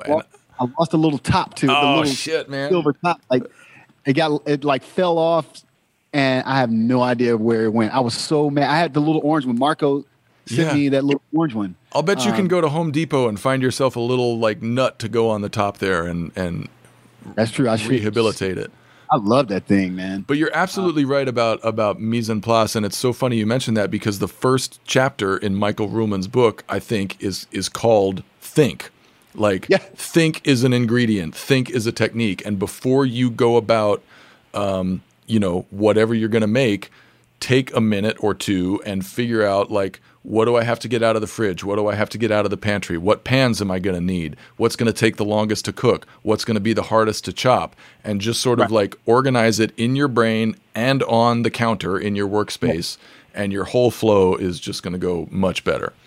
Yeah, because it's all about timing. Yep. And like, imagine that as musicians, you would think that we would have that down. It's all about timing, and it's all about listening. Mm-hmm. Timing, listening. I mean, those are, you got 2 out of the 3, smell and taste are the 2 out of the 4. I should say feel, but yeah. But at least you got 2 things working for you. You're listening to the frequency of popping, or listening to the diminishing of the volume of something cooking. Okay, Yep. I don't hear it sizzling anymore. That means it's time to turn it, or it's time to take it off the heat, or cover it, or whatever. Yeah. And same thing with what did I say? Sound and timing. Yeah. The sound will help you with the timing, but once you get something in there, you add the next thing, taste it, and add salt as you go. Mm-hmm. You can be a little conservative if you are nervous about it, because you can always add salt. It's better that stuff is perfectly salted before it finishes cooking, but you can still add a little salt to something if you need be. You cannot take salt away. Yep, absolutely. I also have, you reminded me about another hack about you talked about the potatoes and apples like browning. Yeah. So do you have a wood cutting board? Yes. This is another thing I highly recommend. If you've got a good knife, you've got a sharp knife, a wood cutting board is what you want, because that will keep your knife the sharpest. Like plastic or glass or bamboo or any of this other shit that they're using can mess up your knife. But like, one of the disadvantages of a wood cutting board is that sometimes it gets like smelly, especially if you're cutting onions or something on that. So I recently learned this hack. I think it was from America's Test Kitchen, about there's an enzyme in potatoes and apples and some other fruits and vegetables that makes them turn brown, right? It's an enzyme. That enzyme also has the ability to neutralize odor. So if you get a potato, if you just grate a potato, or just like chop it up real thin and spread it over your wood cutting board and leave it there for half an hour until it turns totally brown, and then rinse it off, it'll draw a lot of the odor out of your wood cutting board. Wow. Now, I know potatoes also are cure. They get rid of rust on the bottom of like cast irons. Like I didn't know that. Yeah, like I saw this on something, man. You like took it and you rub, and I was like, what? So, yeah. Potatoes are a superfood. Who knew? Cast irons can be salvaged as well. Oh, for sure. It's tedious, but cleaning a cast iron, obviously you never put it in a dishwasher. I know that's not as common sense to a lot of people who are getting into cooking, but if you get a good cast iron, never put it in the dishwasher, and never leave it submerged in water. I would almost say you don't even like put it in water, but sometimes you do rinse it or whatever, but just make sure you dry it all the way off. Yep. And add some oil on it, and take a paper towel and rub the oil all over it. And I just put it on a burner to dry it out. Like, I'll wash it and put it on a burner and get it hot as fuck, and then add the oil, rub it around there, let the oil smoke a little bit. That forms that polymer so that it's nonstick. But yeah, any cast iron can be salvaged. Yeah, man. And then when you cook something, and it's like, if you have granules or whatever that you're not going to use, like if you were making a steak and you didn't want to make a sauce, you wouldn't deglaze it. So you would take it off and let it cool down a little bit, and then add kosher salt or rock salt, paper towel or a towel that you're not going to use. And those granules of salt, just that coarse texture, scrapes all of that stuff off, or with a spoon, but no metal on cast iron. And I use a metal spatula when I'm flipping pancakes, just because it's thin enough to get under it. Yeah. And I tried to use, I think, like one of those silicone on cast iron a long time ago. That did not work. That thing melted. Cast iron gets so damn hot. But yeah, I mean, there are all kinds of stuff, but everything is just one step at a time, and being patient with yourself like you are in music. One thing at a time. Yeah, and everything builds on itself, and a little success here leads to the motivation to learn the next thing. Yeah, rice cooking. Oh, man. cooking rice. Now, I watched a show, this Caribbean guy, he makes a lot of vegetarian dishes on YouTube, his channel, forget the name of his channel, but it's a Caribbean vegetarian guy. You hear his accent, all you see are his arms and his hands cooking. He had a guest on his show one time, and they were making some kind of vegan rice vegetable mixture, and it had, I think, some saffron in it, which is one of my favorite things to smell. Yeah. But one of the things with rice is like, if I use a cup of rice, I'm usually going to use a cup and a half of water. It's not necessary. I don't do the equal to equal, ratio of rice to water. I usually do a little more water to make the rice fluffy. And this Greek restaurant, Kalamata's in Green Hills, they used to, when I went there, they made this yellow rice, and it was really light and fluffy and good. And I said, how do y'all make this? And they said, well, we actually bake it. They start on the stove. They start on the stove, and then they finish in the oven. And I was like, oh, that makes sense, because now the heat isn't just coming from under it, it's coming all around it. But they add a lot of olive oil to theirs. Yeah. And some bay leaves, and it's really light and fluffy. So now when I do rice, I may add turmeric, or if I'm making yellow rice, I may do like chicken stock, turmeric, bay leaf, saffron, and salt. But I'll take the rice, put it in this, take this pot, get the pot nice and hot, add the oil, add the raw rice to the oil, and stir it around to coat every granule. And I'm not trying to brown the rice. I'm just trying to get everyone coated, and then salt it, and then add the chicken stock or add the water. And the guy in his video, he said, stir it a little bit once you add the water, and the water's going to start bubbling. Cover it. Once you start to see the steam come out of the sides, turn the heat on lowest setting possible, and just let it go for 20 minutes. And afterwards, that's been the most consistent way for me of cooking rice, and that just started happening like last month. Yeah, that sounds really similar to a buddy of mine who's Brazilian, and he taught me this is like the Brazilian way of making rice, and they do like onions with it and stuff too. But it sounds very similar. Add onions, garlic, whatever. Yeah, I learned recently if you want to make rice that and not impart any flavor, like if you just want straight rice to put stir fry over or something like that, you can cook it like pasta. Like you don't have to measure the water. You just get some water boiling, dump as much rice in there as you want to eat. You gotta keep an eye on it, because like pasta, you gotta rescue it before it's done, right? So rescue it when it still has a little crunch to it. Drain the water, put the rice back in the pot with no water, put it on the lid, and leave it off the heat for 10 minutes. And it'll just, the residual water that's still in there will steam the rice. And that was another Test Kitchen thing, I think. Or maybe Savor magazine. I don't know. But yeah, rice is another nemesis for like so many cooks, man. It's... Yeah. I mean, when you burn rice, it smells like cigarette ashes. Yep. Like, like our old other home, I burned rice one time because I got sidetracked with something. Man, I mean, we thought that we were going to have to call insurance to replace stuff because smoke damage or whatever. Oh man! And do you still have that pot, or was that a goner? Oh no! No, that pot. All of my old cookware I got rid of once Christmas. I got the new, but I did have. I took it outside and I scraped it, tried to get just before I did the vinegar. So this is like probably 7 years ago. Right. But yeah, it was bad. You get distracted, making something like making roux and risotto. Yep. Like you cannot leave that station. You have to stay right. Fish. Yep.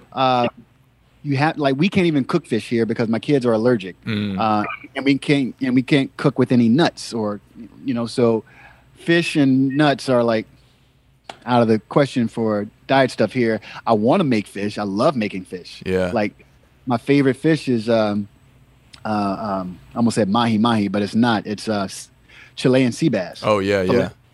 Like not. I'm talking about like the one that like filet mignons. Right.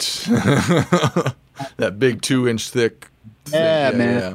Buttery, and it's like it's hard. It's almost hard to overcook that in a way because it's so rich. Yeah. So good. But this is another thing you learn. Like as you get some reps, as you get more experience, you know like what you can leave alone and what you have to pay attention to. And that'll factor into your flow. Like, okay, I'm gonna be chained to the stove for 10 minutes to make this thing, so I'm gonna get all this shit done first. That can hang out. Yeah.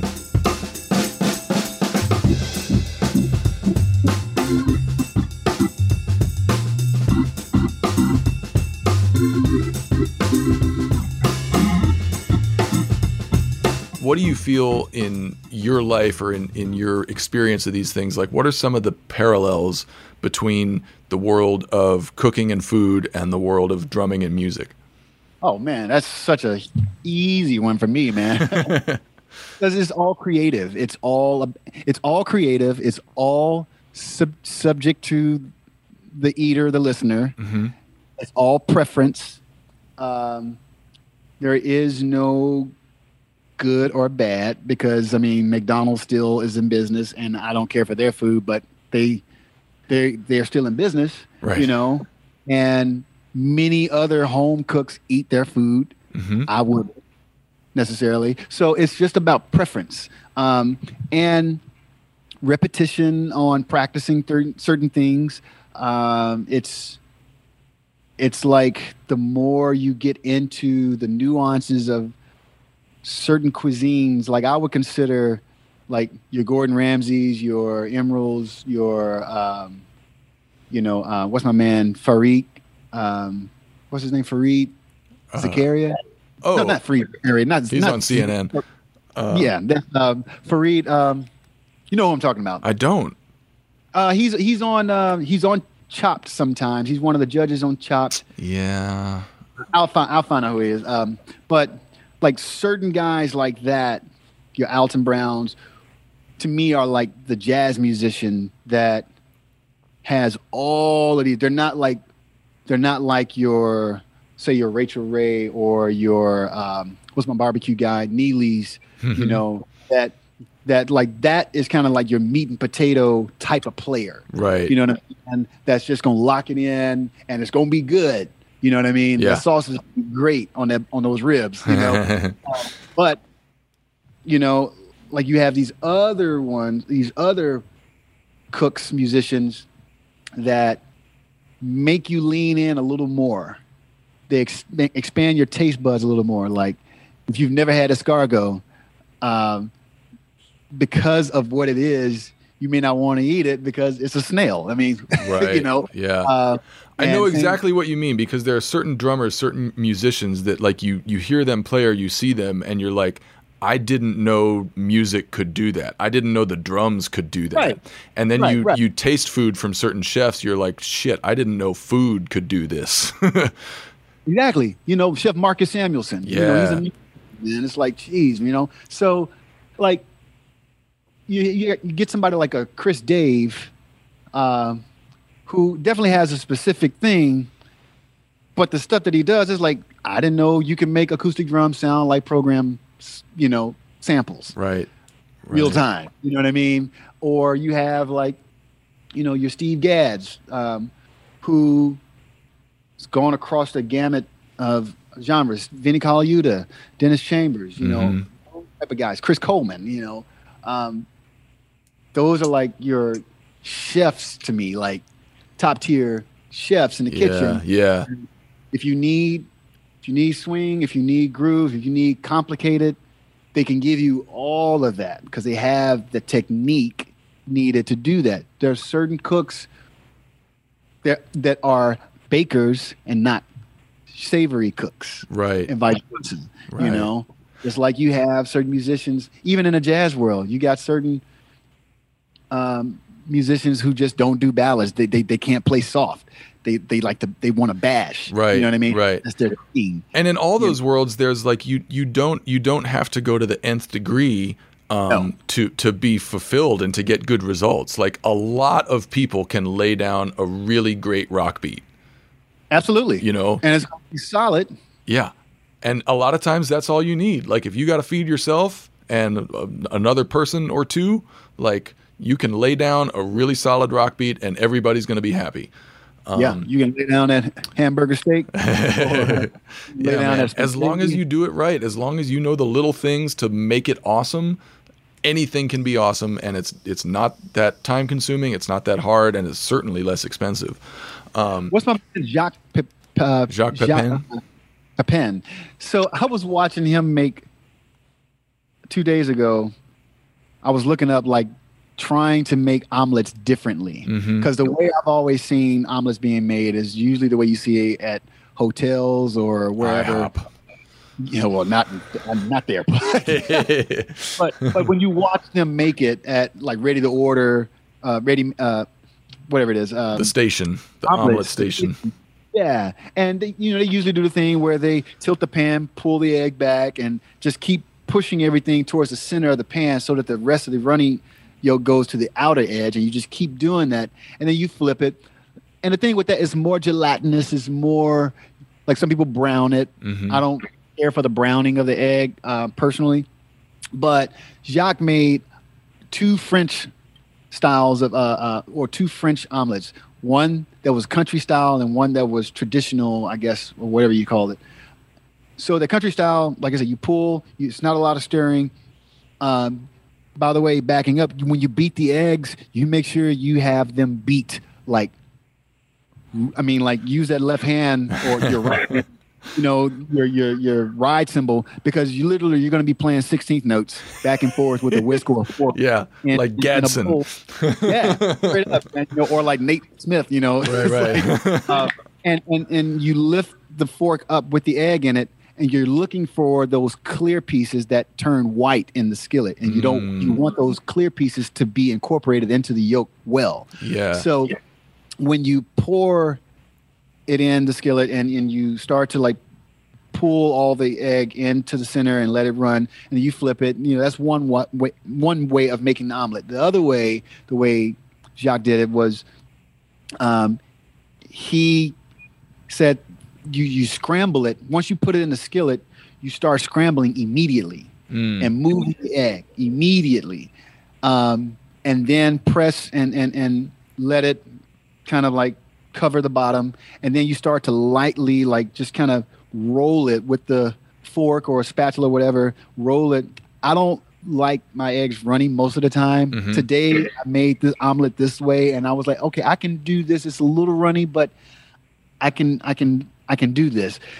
But it makes the egg, it gives you that really yellow, pale yellow, smooth texture when you do it that way where you scramble it. But he was using the damn fork in his skillet. I know, and I was man. You could hear it scraping, and I was like, okay, it's Jacques. I know he has a reason for doing this, and I need to research why or what cookware he's using to be able to do that, because I've never seen a chef do that. And it was the most amazing thing. Right. Like, and a shocking, amazing thing. Well, he might have been, he probably wasn't using a nonstick pan. No, it was nonstick. It was that black. It was that black coating. Man, are you sure it wasn't carbon steel? Like that black steel? It may have been carbon steel. Yeah. I got say it was. I got some of those carbon steel pans, man. And like cast iron, they require a little bit more maintenance and they're a little temperamental. But man, they're fun. The results are great. And you mentioned like, the parallels between our world and the cooking world and absolutely, it's like this combination of technique and creativity that we're predisposed to anyway. And the other thing that I love about it is that I've mentioned Anthony Bourdain many times before, because he's just one of the figures that like got me more into food and more into cooking. And he talked about. I almost met him once. Did you really? I was in New York. I saw him speak once, but I never met him. I was literally going. I was in New York meeting up with a friend of mine, and he said, "Yeah." And it was downtown somewhere, and I was like walking out of this big building, and Anthony, like as he's getting closer to me, I'm like, "Man, it looks like Anthony Bourdain." We walked, literally almost rubbed shoulders by each other, and I didn't have it in me to like say something. I was just like it's one of the first times I've ever been like shocked, starstruck. Right. And this was like probably 8 years ago. So sorry, go ahead. Man, I would have loved to have met him. But he, in his book, Kitchen Confidential, and in his, subsequent output, he talked about how like the world of cooking and the world of professional kitchens is like this giant pirate ship full of derelicts and weirdos who don't fit into regular society, who haven't developed any other like professional or maybe even social skills to function in a normal job. And I feel that's how we are. Like we found this thing and we dove into it, and now we're in this different world from most people. We're all creative. We're all temperamental in one way or another. We're prone to depression and addiction and outbursts and narcissism and all this shit. And it's the same in the cooking world. Like we work while most of the rest of society plays. And so any drummer out there who is thinking about getting into cooking, like what got you here as a drummer will serve you as a cook. Like that kind of contrarian, I don't want to do the normal shit attitude. And like we said, the combination of art and craft, the combination of creativity and technique. That's what cooking is made of. And I find it just as rewarding, sometimes more rewarding than playing music. The thing, when we were talking about parallels of cooking and playing music, one of the things with cooking that usurps music is everybody needs to eat. Yep. So, and if something is too salty, it's just too salty. Bad timing can be kind of corrected. Yeah. And not everybody perceives it. Like most people can't tell when a singer is out of tune, but everybody can tell if their shit is too salty. Most drummers can't tell when they've run. So, everybody has to eat. And but the reward, like you said, the reward is incredible, and it's competitive within your own self. Yeah. It's competitive because you want to see if you can make it exactly the same or make it better. Right. Every single time. So I would definitely say if you are going to go down this rabbit hole, decide right now, which I should have decided because this applies to music as well. Decide right now if you're going to be the person that's going to be consistently creative or consistent. Like, right. Because if you want to be consistently creative, that's a worthy endeavor, but the results are going to be mixed. Yes. And so it's hard to market something like that. Yeah. You know what I mean? And that's probably one of the reasons why, jazz is so hard to market as well, because you're going to get something different all the time, which for me is like, why do I want to hear the same thing again? Right. And then you go to, I would love it if I went to a restaurant and got, say varying recipes, menu items. Mm-hmm. Like every day I went, it was a new thing on the menu. So it was like going to somebody's house almost. Like, I don't know what I'm cooking today. I'm going to try this, Right. And versus like some people who just want to hear certain artists. I want to just like the record every single time. Play the hits. Yep. And it's like, that's cool too. Mm-hmm. It's easier to market that too, which is why a lot of people that do that end up having a lot of success. Right. But at the same time, there is definitely those people that want the consistency, get their inspiration from those who try new shit. Mm-hmm. Yeah. So, and like drumming and music, if you develop consistency in your technique, that will serve your creativity. Big time. The principles are exactly the same. Yeah. Rhythm in kitchen, like I've played around with like, what should I call my food thing or whatever. Like I came up with this thing a while ago with my initials MF. Uh-huh.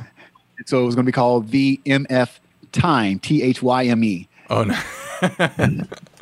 Nice. And, or like, Rhythm Kitchen or something like that. Because Jamie Oliver is a drummer. That's right. Yeah. He's a drummer. He's a great chef, man. I love chefs like that who just make really good food so accessible. Because if you get in deep, you can get into some advanced techniques and some kind of exotic ingredients. But Jamie Oliver is one of those chefs who just like brings it down to ground level and exactly what we were talking about. Like, here's how you make the basic shit delicious. Yes. First time I made Brazilian feijoada was from Tyler Florence's recipe when he had his show back in the day. And Brazilian feijoada is like, I've only made it once. I'll just put it to you that way. It's too time consuming for me. Oh yeah. And it has like five meats. Yeah, so this is like a giant stew of like black beans and all different kinds of meats and yeah. Pork, I want to make that. My Brazilian friend, I'm sure, can give me the recipe that his mom makes. I haven't gotten it yet, but I need so that. Good. Okay, so we'll go out on this. Like, what is? Give me the dish that you love making the most, that you can nail every single time, and give me the dish that is your white whale. That it's like, man, I don't know this time. It's gonna like your nemesis. All right, so I'm going to say probably a spatchcock chicken, like mentioned earlier. And my seasonings vary, but most of the time is usually always going to be olive oil or ghee, salt, pepper, and smoked paprika. And maybe like onion and garlic powder. I think that's probably one that I can do all the time. And then the sides of that, like the string beans from that photo with the steak. Uh-huh. And then eat either the homemade French fries with air fryer, believe it or not. Yeah. Using that dicer and coating the wings with olive oil or grapeseed oil, put them in there and let them crisp up and then hit it with some salt afterwards. I think that dish I can probably nail all the time. My white whale would probably be, and I shouldn't say it's a white whale if I've never made it. I was going to say either beef tips or damn, what's the name of that? Not pot roast. It's made of a pot roast. It's what makes a pot roast. Prime rib. Oh, prime rib. Yeah, man. Best prime rib I've ever had. Like, I've been nervous to make it because the first time I had it, it was so damn good. It was in Portland at this restaurant called Portland Prime. I'm Portland over there. Portland's that way. Portland, right. But it was at Portland Prime, and I remember it, man, like so vividly because that particular meal, it had these potatoes that was squeezed out of a bag, like we call it an icing bag or something. Right. And there was it not Brussels sprouts? I think it was like asparagus and this prime rib, and then I had a creme brulee for dessert, which was my one dessert that I can make. Oh, nice. But the prime rib, the crust. Yeah. A big piece of meat like that, like learning how to do that properly takes practice. It takes research. It takes time. It takes reps. Yeah, a big hunk of meat like that is just one of the most beautiful things, but not necessarily the easiest thing to get into. The searing process of it, like getting the fat skin part, like rendering all the fat and like scoring it so that proper resting. Yeah, man, the crunch on the skin, the salt, the rosemary, the garlic, the pepper, and the meat. The meat was like pink. It was like, oh Jesus, it was so perfect. So that would be my one. For me, these two things are like half of my food story is Italian because I'm half Italian, but the other half is New Mexican because I grew up in Santa Fe, New Mexico. So my go-to, just automatic, love it every time, awesome every time is pozole. Have you had that? I haven't had that. No. Do you know what it is? No. It's a stew with white hominy corn and pork. And either red or green chili, and you can add other stuff to it, but that's the basics. So like you get like a pork shoulder or like a ham steak, and caramelize that, render all that fat down, saute a bunch of onions, dump that corn in there. It's all dried. And you just stew it for like hours in a Dutch oven, and the pork falls apart and the corn puffs up and the bones in the pork and the fat in the pork create like basically stock. Red chili or green chili. I make that like once a month. We have care packages sent to us from our family in New Mexico full of chili and pozole and whatever else. So that's my automatic. My nemesis, my fucking just is cacio e pepe, which never had that. That's the quintessential Roman pasta dish. It's 4 ingredients. It's spaghetti, pecorino romano, black pepper, and some kind of fat. You can do olive oil and or butter, but the pasta water is paramount. And I have made it sing a couple times. I have just like been so damn pleased with myself, and then I've trashed it a number of times because it's so. Like the timing of it and the temperature of it, if you put the cheese in when stuff is too hot, it just seizes up and becomes clumpy. Oh yeah. But if you get it right, if you get the right ratio of the pasta water and the temperature and the cheese, it becomes just like silky, creamy. It's Roman mac and cheese. It's one of the most transcendent, simple dishes, and I make it quite often, and I think I got like a 50-50 success rate going on. It's funny that you mentioned that type of pasta. I made fresh Alfredo the other day, and I forgot to post it. But making the bechamel, pretty much, or the butter, the flour, and then adding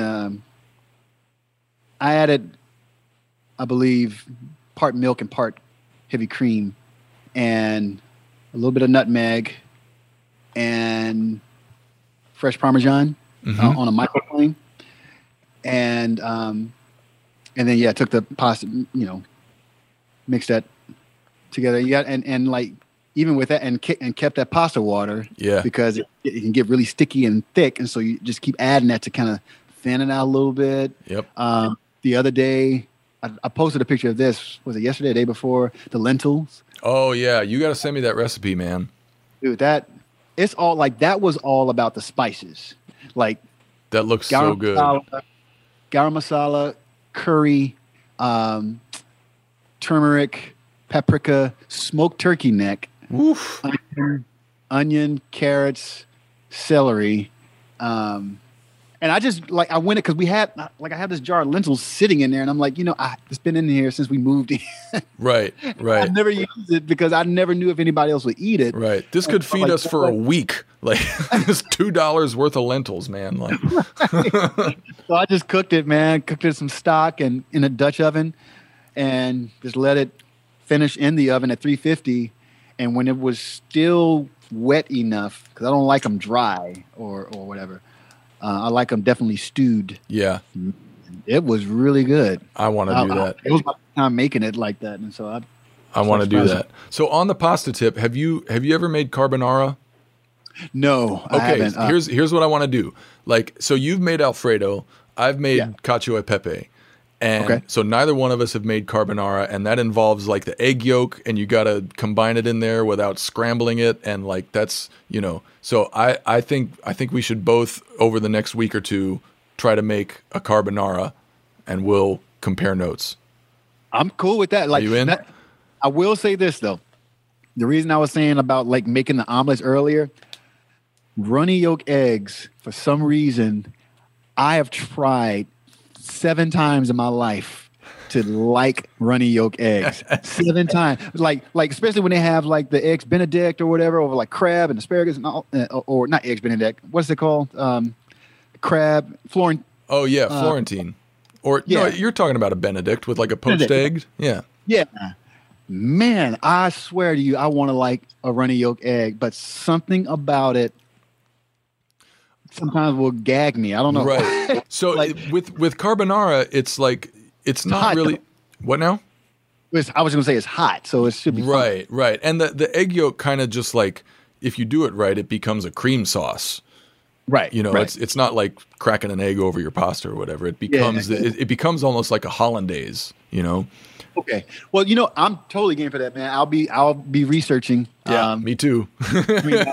and like figuring out. All right, so like I've seen it with bacon or pancetta. Yep. With peas. Mm-hmm.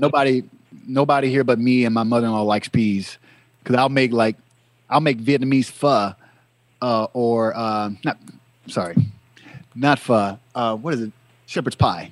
Oh, well, those are two very different things. Very different things. I was wanting to mention something earlier about making pho in a pressure cooker. Oh yeah, but that's also another white whale of mine. I've made some decent pho. Good. I started doing it recently, and I've had some success with pho. Yeah, but the first time I made it, I didn't use beef stock. I got like bones, and I try not to use beef stock, and bones, star anise, cardamom pods, all of the cinnamon sticks and everything, and put it in the pressure cooker. Let it do its thing. Still ended up having to add some beef bouillon because I wasn't getting enough out of the bones that were in there. Right. And then the next time I made it, I used just store-bought like kitchen something brand beef stock, and I used that, and it was okay. It wasn't as good as I wanted it to be. Right. But the key about the first time I made it was I took those bones with the meat on it, actually, and I grilled them to get a smoky flavor. Yep. Then I pressure cooked it. Yeah. I think that's what they do. They get like shitloads of bones and they roast them. They blast them in an oven. Yeah. Put it on the grill, a different thing. Grill, yeah. Then you get some smokiness and yeah, man. Whew. Yeah, the grill and the smoking is like a whole other episode for us. Yeah, man. But man, thanks for doing this. This was a blast. I hope people dig it. If they don't, I'm sorry. This was just self-indulgent for us. People are cooking. I think people are cooking more during COVID. I hope they are, and you know, I hope this gets a few more people over the hump of cooking. Thank you, man. Right on. Be well. Keep posting those pics.